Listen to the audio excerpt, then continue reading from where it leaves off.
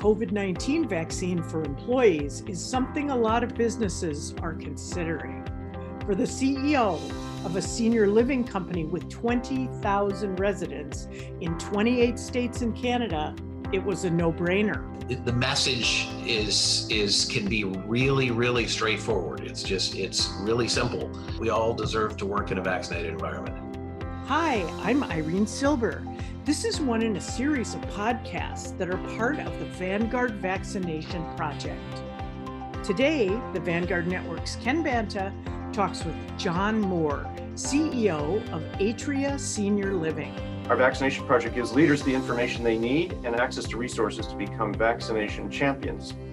That's how COVID-19 will be defeated. So today we'll talk with John about how Atria delivered a remarkably successful vaccination program and how the residents and staff were protected in a fashion that would help a very vulnerable population. So John, you've been leading Atria for going on 13 years, so you have a lot of experience. When did you realize that COVID was a dire threat to your community, and what was your first step? Well, about the same time everybody else did. Our first COVID meeting was in, I believe, late January. It came to us pretty quickly. It's our business footprint is heavily concentrated in the New York City metropolitan area, which, as everybody knows, was the first place where the outbreak was extreme. And so, we had cases very early on, and we're reacting to it very early on. Once the vaccine or vaccines were available, what was the strategy you deployed around this? Because you have a lot of residents, you have a lot of staff, they're in different locations. What was sort of the steps or priorities that you implemented around vaccination? Well, at first, our initial reaction was that we were going to absolutely mandate the vaccine, as we started to look around and get ready for our first clinics, we learned that no one was mandating the vaccine. And, not quite sure, why that was, but that was what was going on. So our first inclination was to communicate, advocate, and sell the vaccine. And we did.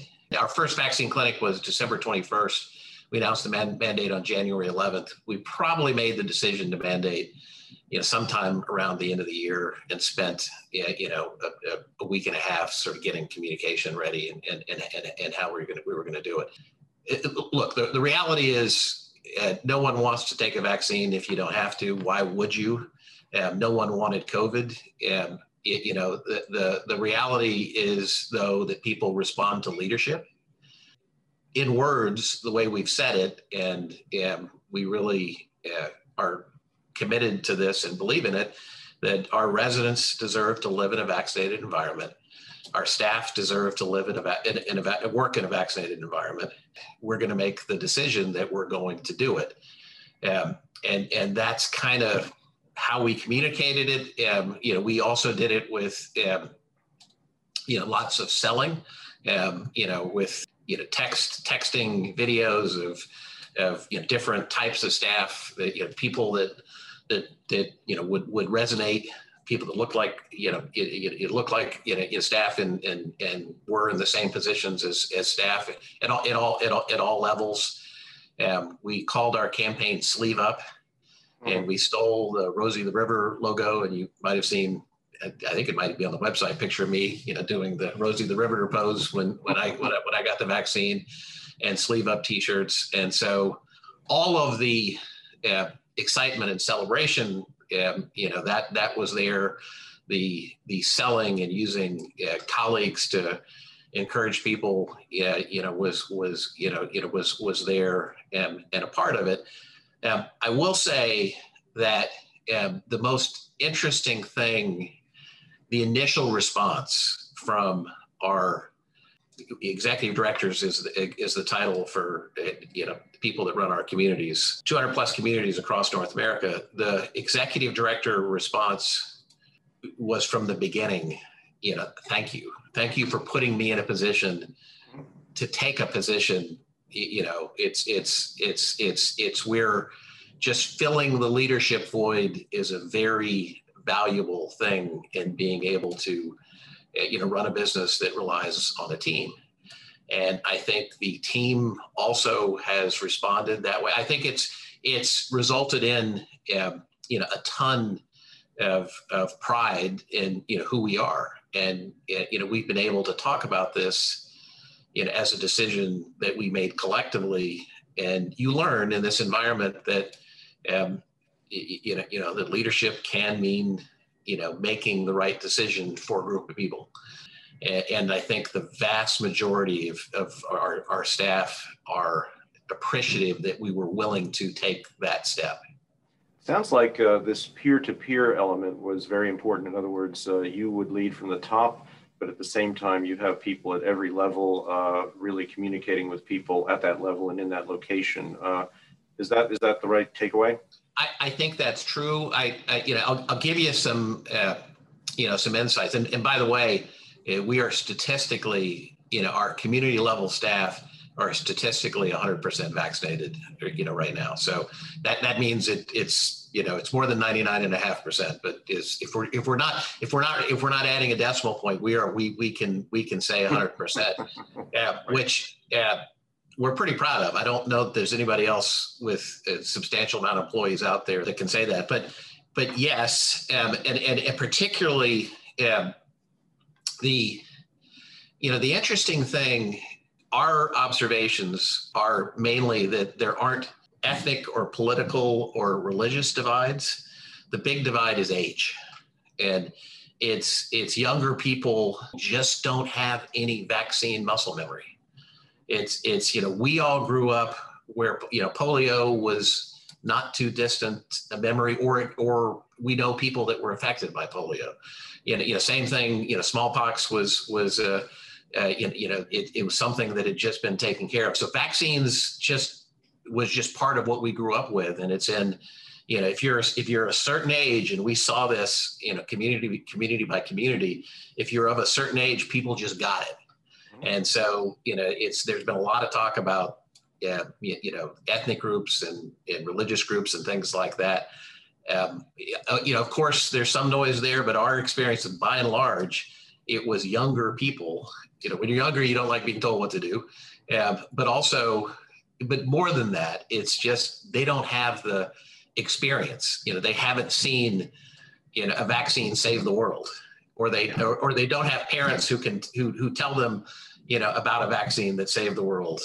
It's the younger people that we wanted to work on. So having younger people talk about how important it was to them, how important it was for them to do that, to be around their parents and grandparents, how important they felt like it was to them to work in our communities, echoing the fact that our residents deserve to live in a vaccinated environment. Staff, we all deserve to work in a vaccinated environment.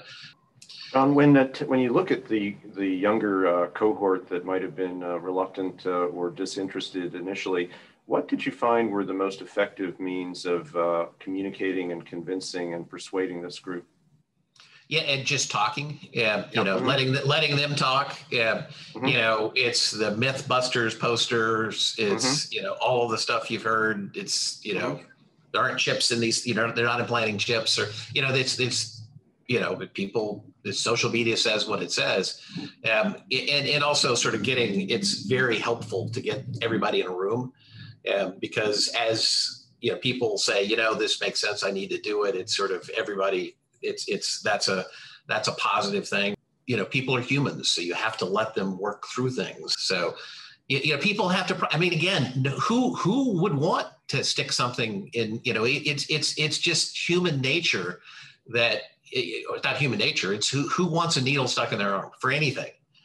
And so it's just making sure we understand the context for that, which is this hell we've been through. For the last, year or 15 months or wherever we were in the process, that's what this is, a chance to get to the other side. And this is the chance, for everybody to move forward, in a healthy way. And this is sort of honoring, a commitment to your fellow worker and to the seniors you work with. And it's an interesting thing to watch because, going in when we did it, there were a lot of people that were skeptical. I mean, we were way out front in mandating. What about your residents? How did that work out with them? Did you mandate it for residents, or how did you deal with the residents? We didn't have to. It's sort of, the residents all had that muscle memory. It's going in, you worried. There was, if you listen to the way it was being talked about, that there were, political agendas and regional agendas and things like that. We found that everywhere, if you went around our community with a syringe, residents rolled up their sleeves and said, give it to me. Our residents are of a generation that, they saw smallpox cured, they saw polio cured. So they just absolutely get it. John, if you were to be talking right now to another CEO who is wondering how to start on this journey and perhaps isn't in a healthcare environment, may not have as much knowledge of health as you do, what would you recommend? For example, what concrete things should they be doing? Get a team working on communication. The message can be really, really straightforward. It's really simple. It's a firm belief of the leadership of this business that we all deserve to work in a vaccinated environment. That's just a clean, simple. There's no agenda other than that, and that's enough.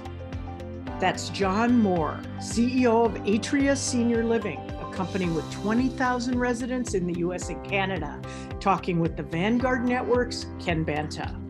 Banta created Vanguard's vaccination project in partnership with Global Vaccination Advisors. Global Vaccination Advisors helps healthcare companies, employers, and governments maximize COVID-19 and other vaccinations globally by leveraging drivers and overcoming barriers to vaccination. Podcasts like this one are just one of the membership benefits of the Vanguard Network, which organizes events, publishes content, and connects C-suite leaders. Our mission is building high-performance leadership. If you'd like more information about us or more information about the vaccination campaign, please visit our website at thevanguardnetwork.com. I'm Irene Silber. Thanks for listening.